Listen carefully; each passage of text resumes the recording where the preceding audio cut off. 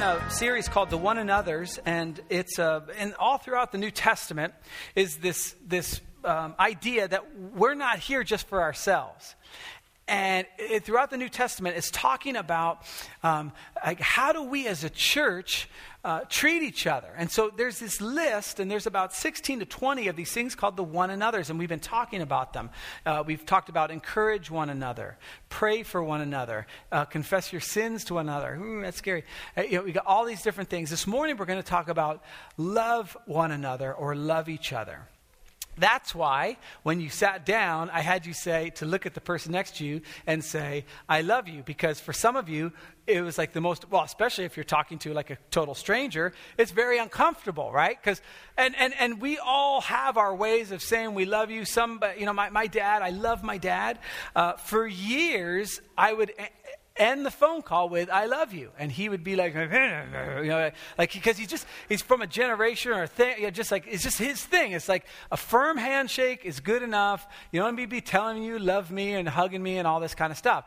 So I do it more just to bug him, because that's what kids do. They bug their parents. And so when Lisa and I were dating, we started dating young, 16, 17 years old, and we noticed that at that age, people say, couples say they love each other too early. And so we devised this long list of things okay, so first it starts out, I like you. Okay, and that, oh man, I like you too, and that's all warm and fuzzy. And then after some time, then it's like, I like you a lot. Then you'd graduate to, I care for you. Then I care for you deeply.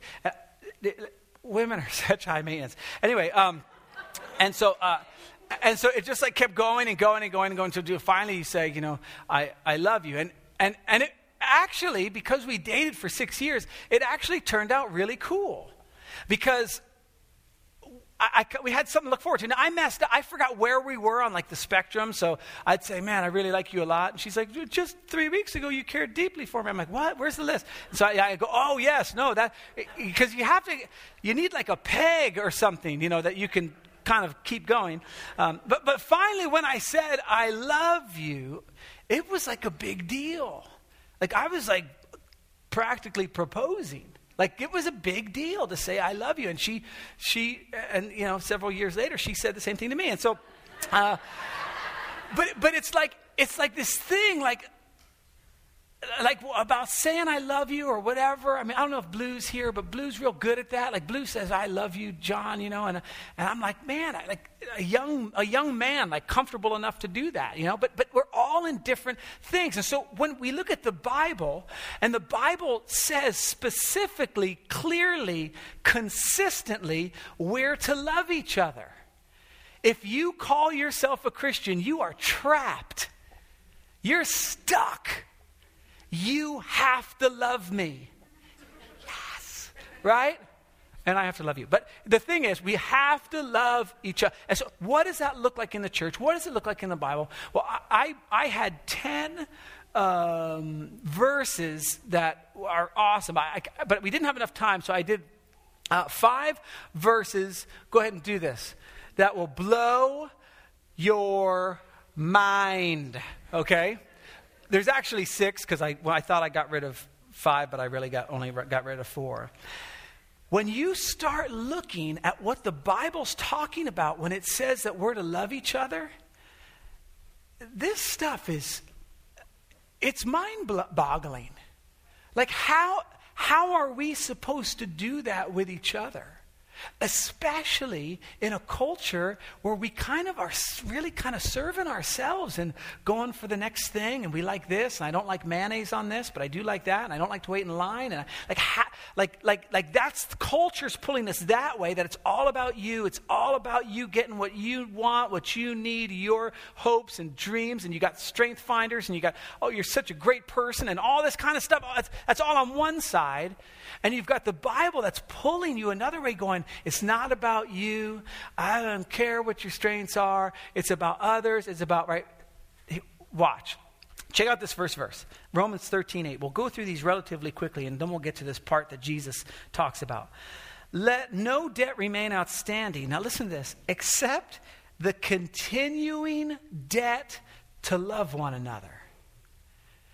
That's an incredible reality. It's like you can't pay off the debt. No matter what I do, I come in and you guys are here and I have all your cars washed, and then you leave and I have gift bags for everybody, and I've made cookies. I do all this kind of stuff, and then my love bill comes in the mail, and I'm like, how much did I pay off? Nothing. It's a continuing debt of love that we have to one another. If we would just sit on this particular verse, I mean, really, it's amazing. It goes on. It says, for he who loves his fellow man has fulfilled the law. Jesus talked about this too. He said, man, love the Lord with all your heart, soul, mind, and strength, and love your neighbor as yourself. You've just fulfilled the law and the prophets. That's it. To love God and to love people. You've done it. Next verse. Now that you've purified yourselves by obeying the truth so that you have a sincere love for your brothers, love one another deeply from the heart. Now, I want you to see something, because we're going to start to see some things begin to crystallize and begin to come apparent of what it means to love each other. What that kind of plays out in our day-to-day lives. And this verse kind of touches on it. Listen, now that you've purified yourselves by obeying the truth. In other words, there's something about obedience to God that links us up with love for each other. Watch, this will become more and more clear. You've been obeying the truth so that you have a sincere love for your brothers. Love one another deeply from the heart. Ephesians 4:2. Be completely humble and gentle. Be patient, bearing with one another in love. Now, we're starting to get a really disturbing picture of the requirement we have for each other in love. Humble, gentle, a continuing debt. We've purified ourselves by being obedient to the word. And now from that, there's going to be some type of resource of love. Fourth verse. And this is his command, to believe in the name of his son, Jesus Christ, and to love one another as he commanded us. We're going to touch on that a little bit later. It's a command. 1 John 4:11. Dear friends, since God so loved us, we ought to love one another. No one has ever seen God, but if we love one another, listen to this. This is incredible. God lives in us, and his love is made complete in us. And now all of a sudden there's this new standard. You mean to tell me that if I love you and you love me, right? This isn't a Barney song. If we love each other, if we're like truly kind of a community of being completely humble and completely gentle, that God's love is made complete in us. Man, that's a big responsibility, isn't it? For the church. It says this. 1 Peter 4:8, above all, keep fervent in your love for one another, because love covers a multitude of sins. I don't even fully understand the theology behind that. That somehow by our loving each other, by our fervently loving each other, there are sins that are covered up. I can imagine in my mind, I could probably come up with some examples, but Peter's stating this very firmly. It's really funny because the verse we're going to look at now, when we look back at the verses we were just reading, most of them came from John and Peter, who were at the particular conversation we're going to go to now.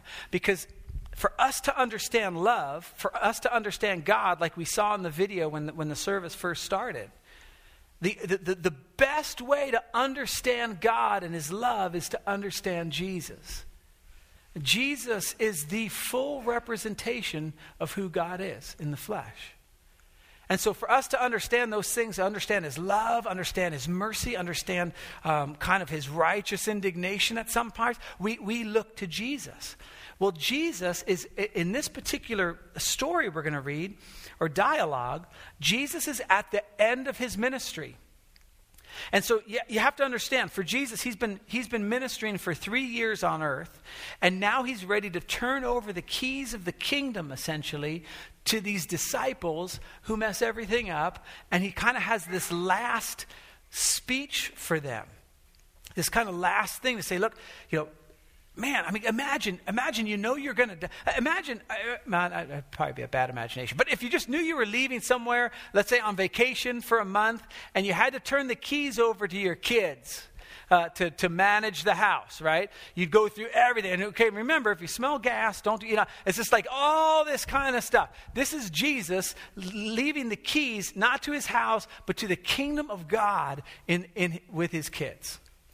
Now, what do you think would be the thing that would be on essentially God's mind when he's going to impart the Holy Spirit and he's going to go get them, right? This is what he's talking about. Now, what he says is unbelievable. John 15:9. As the Father has loved me, Jesus talking, he says, as the Father has loved me, so I've loved you.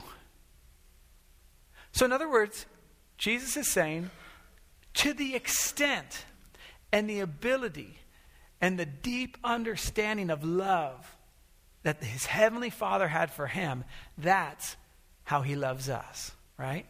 And then he says something really weird. Now remain in my love.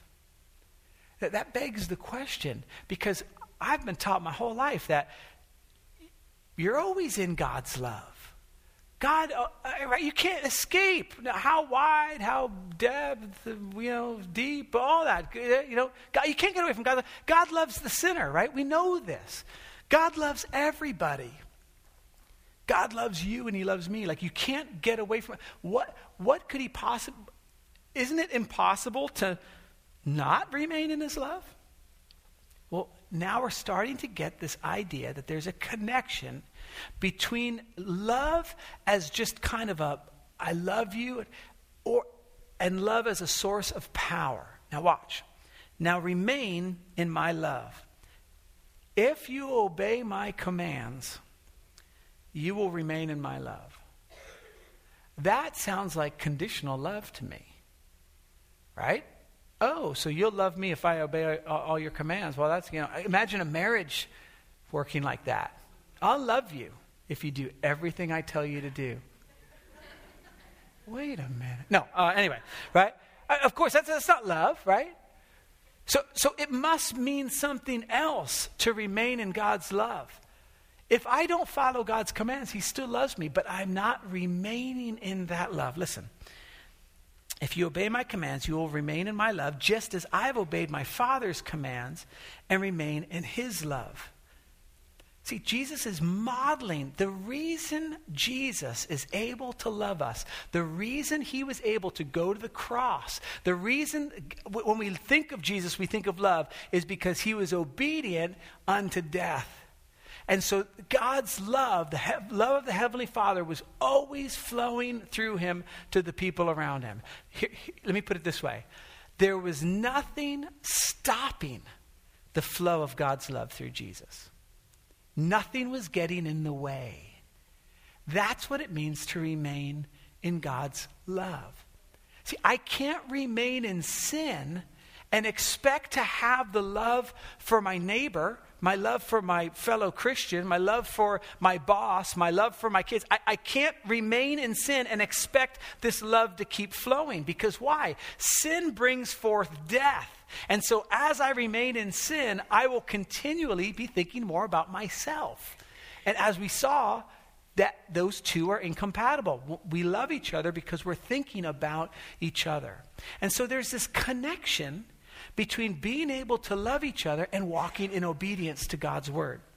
You see how that's beginning to develop? Now we get to this thing and we go, well, okay, great. So it's just a bunch of do's and don'ts, and I can't possibly live up to that, and I don't know what I'm going to do. And listen to why Jesus brings this up in the first place. It's so freeing and so exciting. He says this, I've told you this so that my joy may be in you and that your joy may be complete.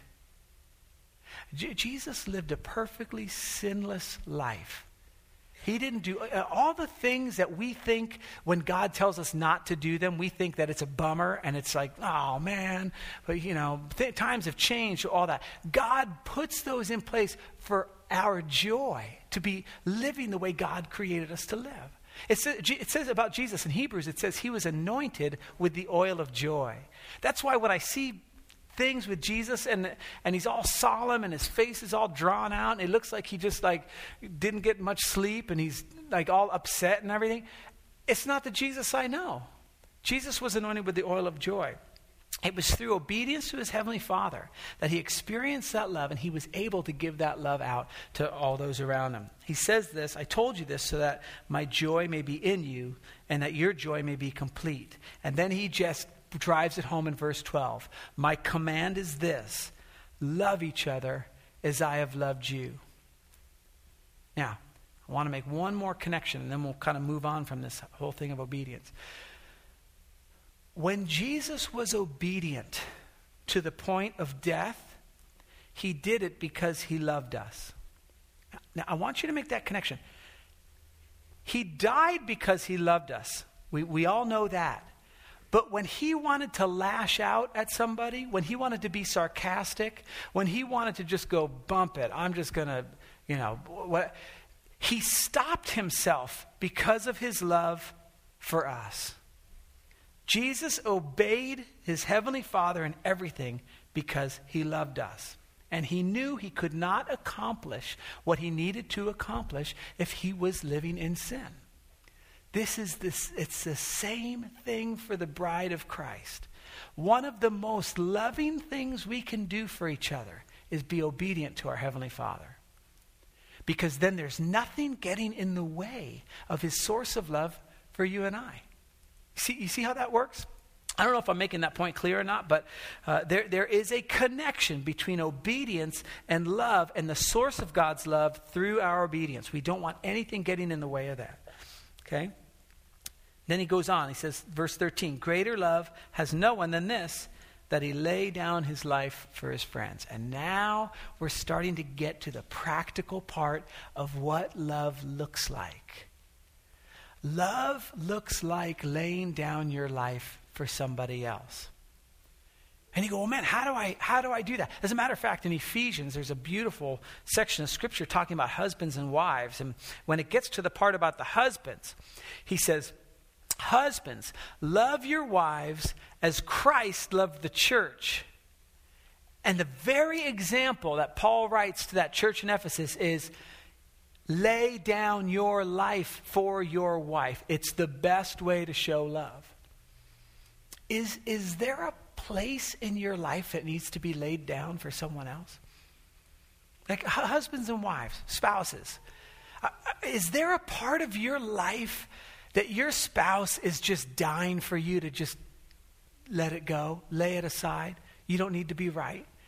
Is there an issue that keeps coming up where it's like, the most loving thing you can do is give up? Kids with parents, is there just do you have to be right? Parents with kids, do you have to be right? Is there an issue that keeps coming up? In other words, love in our church starts in our homes. Is there that thing that you just don't want to give it up? You just don't want to lay it down because you're right or you have rights? This is the beginning of the work God wants to do in your life. You know why? Because he wants his joy to be in you and for your joy to be made complete. And he knows when we hang on to those things. He knows when we try to be right, when that same conversation, if you're a spouse, there might be that one conversation. Every time it goes up, you're just like, oh, here we go again. And God's just saying, let it go. Lay it down. Jesus said, no greater love has anyone than he laid down his life for his friends. Is there an area you need to lay down in your life that's just kind of got a grip on you? This is the beginning of healing there. And then, as though Jesus didn't say it enough, he says, you are my friends if you do what I command. Again, what kind of friend is that? I want a friend that's going to stick with me through thick and thin, and if I mess up, then, but he says, yeah, you'll be my friend if you do what I say. Like, that's a weird, they're called boundaries, Jesus, and I've got them, okay? And I'm not going to be, no, right? Right, we know it's something different. See, Jesus is trying to get us to understand that if we can let go of our own self-interest, our own personal interests, and we start thinking about each other, we start thinking about our kids, our wife, our neighbors, us, our small group, the kids we minister to in the children's program, as we start to get out of ourselves and out of this idea that I'm in it for me, God's joy and his love begins to empower us to accomplish the very command that he's asking for. Matter of fact, we'll keep going. He says this, you did not choose me, but I chose you and appointed you to go and bear fruit. Fruit that will last. Then the Father will give you whatever you ask in my name. Why? Because you're not asking for yourself anymore, right? All of a sudden you're thinking about others and you're like, God, would you help them with this issue? Would you help them with their car? Would you help them with that? And God's like, yeah, that's the heart I'm looking for. Now you've got my joy, you've got my love, and now you've got my will. I'm empowering this through you. Those are the kind of workers that God's looking for. And then he says this is my command, right? And then I did this thing again. Go to the one. Yeah, go to the next one. Yeah, I just love that. Yeah, it slams that. You'll never forget that. Love each other, right? It's slamming. Okay, that's the point. He's commanding us. Now, we're going to switch gears here because the thing is, it's a command.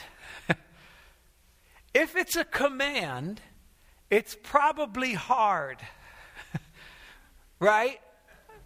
I mean, God doesn't command you to and you will breathe, or whatever you do, eat.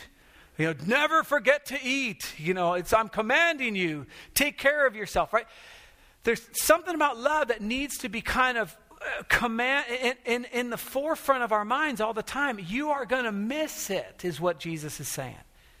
Keep it in the forefront of your mind. Let it go. Let it go. Let it go. Now we say, as a church, as a family, Uncle Joe, who is probably at Thanksgiving, that is just annoying, right? How do we practically do this?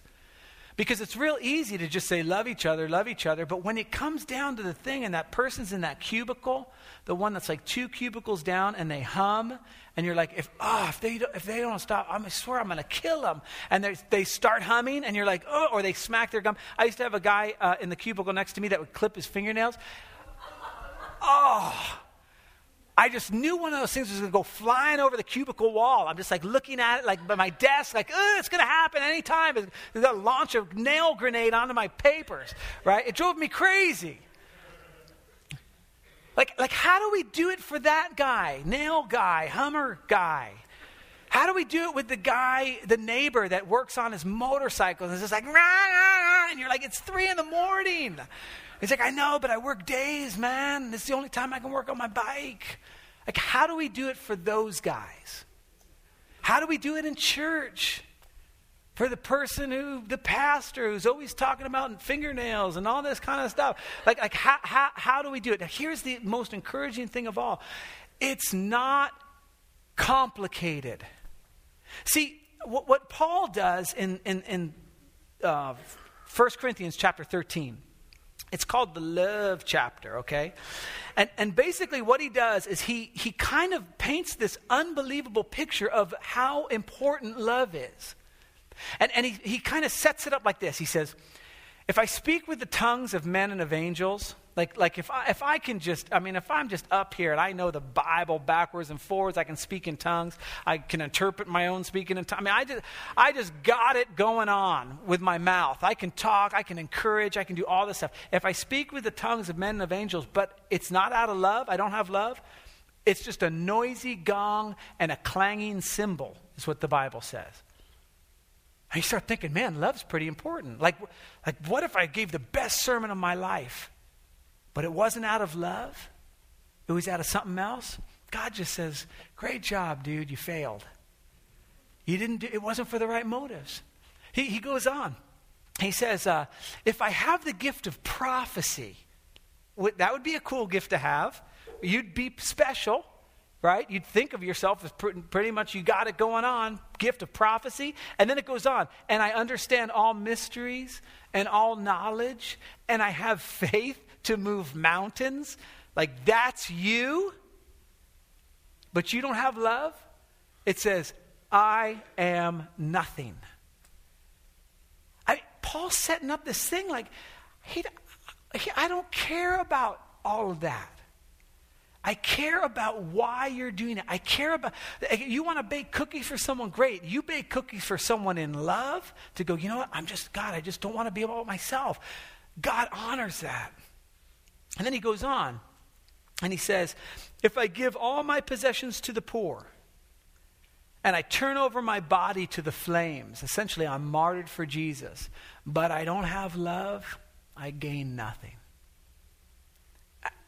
I mean, Paul is basically saying, I don't want you coming to church. I don't want your fake religion. I don't want you thinking that you're going to, unless you're obeying the commands of God and his love is coming down and the actions that are flowing out are from that source of love.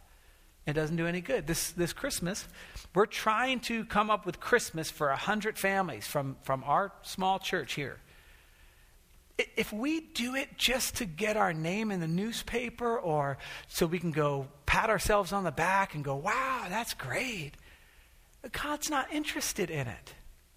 But if we do it because we look out over the crowds and we, with compassion, we see them harassed and helpless like sheep without a shepherd, and we have this deep need to try and help the poor, then God's interested in those numbers. God's interested in what we're doing. And see, that's what it's all about. That's the kind of church we want to be.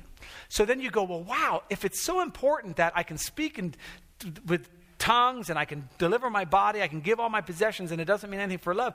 What's love? Like, it must be really hard. And so Paul just describes this, a very famous section of Scripture. But we say it at weddings and stuff, like all like majestic, but it's just obvious. It's obvious stuff. Like, what's love? Well, it's patient. All right, that makes sense. You know, I can't be like impatient and loving at the same time. Okay, it's kind. What? That's that. I've never heard of such a thing. Being loving and kind. Wow. Right? It's not boastful. It doesn't keep a record of wrong. Like, it's just normal stuff you'd expect out of love, and yet we have to be commanded to do it because it's hard sometimes. Let me read the list to you. I didn't put it up on the board, I don't think. Did I? No, okay. On the wall. Love is patient. Love is kind. It doesn't envy. Does not boast, and it's not proud. It's not rude. I mean, as you start picturing yourself with these qualities, patient and kind, not boasting, not proud, you're not rude. It's not self-seeking. It's not easily angered. It keeps no record of wrongs. Hold on. Yeah, let me get that, right? Love does not delight in evil, but rejoices in the truth. Now, just let those kind of wash over you and picture yourself as a spouse in your house.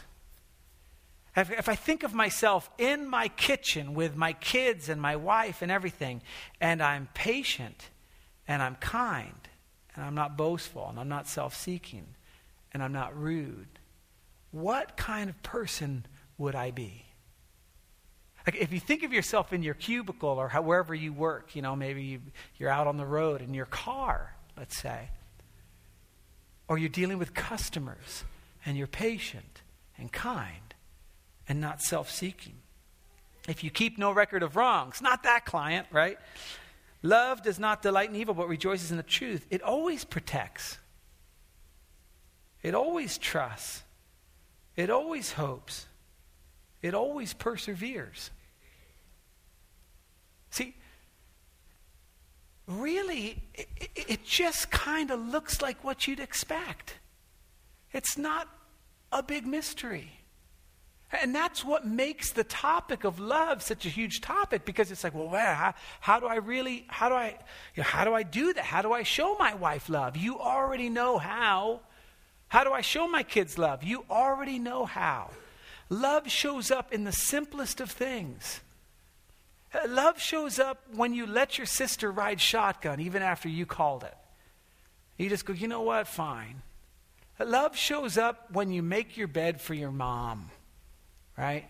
Love shows up when you're just about to, you got that thing, you're just waiting for that person to do it, and you go, you know what? I'm just going to back off, and I'm just going to let him go, let him have it, let him win. You win, I lose. You're smart, I'm stupid. You're attractive, I'm ugly. Whatever.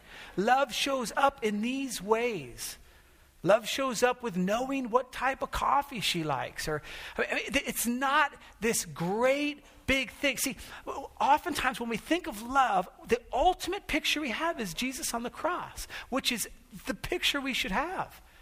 Jesus died for our sins, but what qualified him to die was that day to day, Jesus said, I didn't come to be served, but to serve, to give my life as a ransom for many, not just in death, but his life as a ransom for many. So let me ask you, what does it look like? What would love look like? I mean, it might look like something like volunteering for children's ministry, where it's just like, you know what? Fine, I'll do it. Right? It might be getting involved in the team here. It might be in starting a small group at your house that has nothing to do with anybody here, but serves your community. See, it could be anything. This is what makes it so wonderful. The list is not hard to understand. Patience. The other thing is, I'm sure this is not the end of the list. The idea, what Paul's trying to get across, and this is why he said be humble and gentle all the time and bear with one another, is that the list is just what you'd expect a list of love to be. So, what do we do? Well, let me just give you a little hint. At the end of this chapter is this very famous verse that says, love, faith, hope, and love, but the greatest of these is love. And that chapter ends right there. But when Paul was writing, there were no chapters or verses. He was just writing a letter. And so we kind of like read chapter 13 and go, and the greatest of these is love. You know, you may kiss the bride, or however we kind of like close up that chapter typically. But there are two words that follow verse 14, chapter 14, verse 1. And in the NIV, which is what we typically use, it's not a great translation. The New American Standard has a better translation. It says this: pursue love. It's just two words. Pursue love. And that particular Greek word, if you want to get all fancy, just means to hunt it down, to persecute it, to go after it. So let me just bear with me, if you will.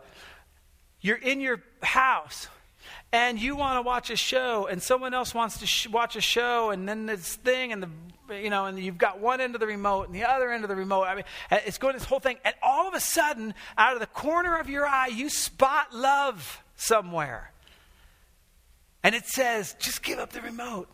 What? Why, you little, right? It's like it's all around us. These opportunities are all around us, and we go, pursue it, go after it. What? Okay, you can watch the show. Again, it's like the lamest example in the world. And yet, when we find ourselves in the midst of it, and it's escalating, and it's going and going and going, we start to go, I'm right. And then we look under the couch, dust bunnies, and there's some love right there going, just let it go.